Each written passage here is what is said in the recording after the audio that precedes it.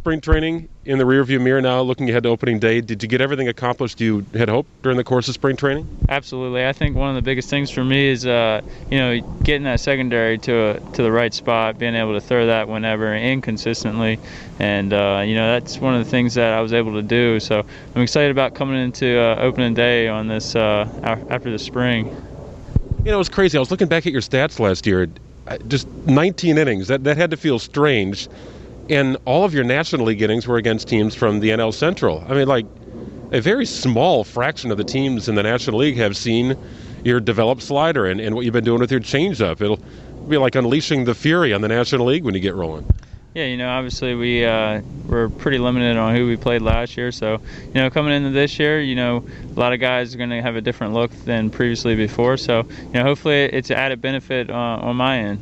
I always wonder about team dynamic, Josh, year to year when players change and new guys are brought in and some veterans are no longer a part of the team. Do you have a sense for team dynamic throughout the month of March, or does that really develop throughout the course of the regular season?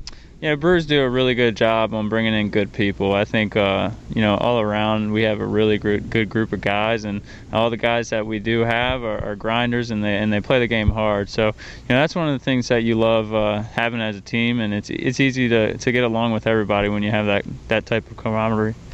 Was it challenging throughout spring training to feel connected with one another? I know that the workouts were kind of staggered, and it was just a little different how you had to spread out. Yeah, obviously typically we have more meetings in spring training. A little bit less this year, obviously, because we have to do it outside and the days are shorter. But, it's definitely a good time just in general just to get to see everybody throughout. And, we have some team fundamentals that we get to, engage with each other. But, for the most part, it's all good people. No meetings or fewer meetings? That doesn't sound like a bad thing, right? Maybe yes, a benefit. Yes and no. Some of the meetings are always fun, though. Yeah, no, you guys got a great group. Let's look ahead to the season here. Obviously, a little bit of a change with, how the offense and defense is going to line up. When you see additions that are made in the offseason, like you had a Colton Wong and Jackie Bradley Jr., you watch it just like everybody else does. What goes through your mind when additions like that are made? Oh, those dudes are ballers, and I think they play the game hard. And especially as a pitcher, you want those guys behind you. And, and even offensively, that's what you want. And those guys bring a lot to the table, and they're going to make us a lot better, too. We already had a pretty good team. So, adding those two guys, it's going to be a lot better.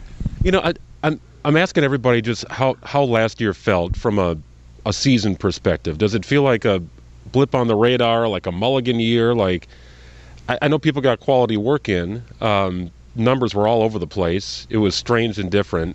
How do you assess what last year felt like from a player perspective?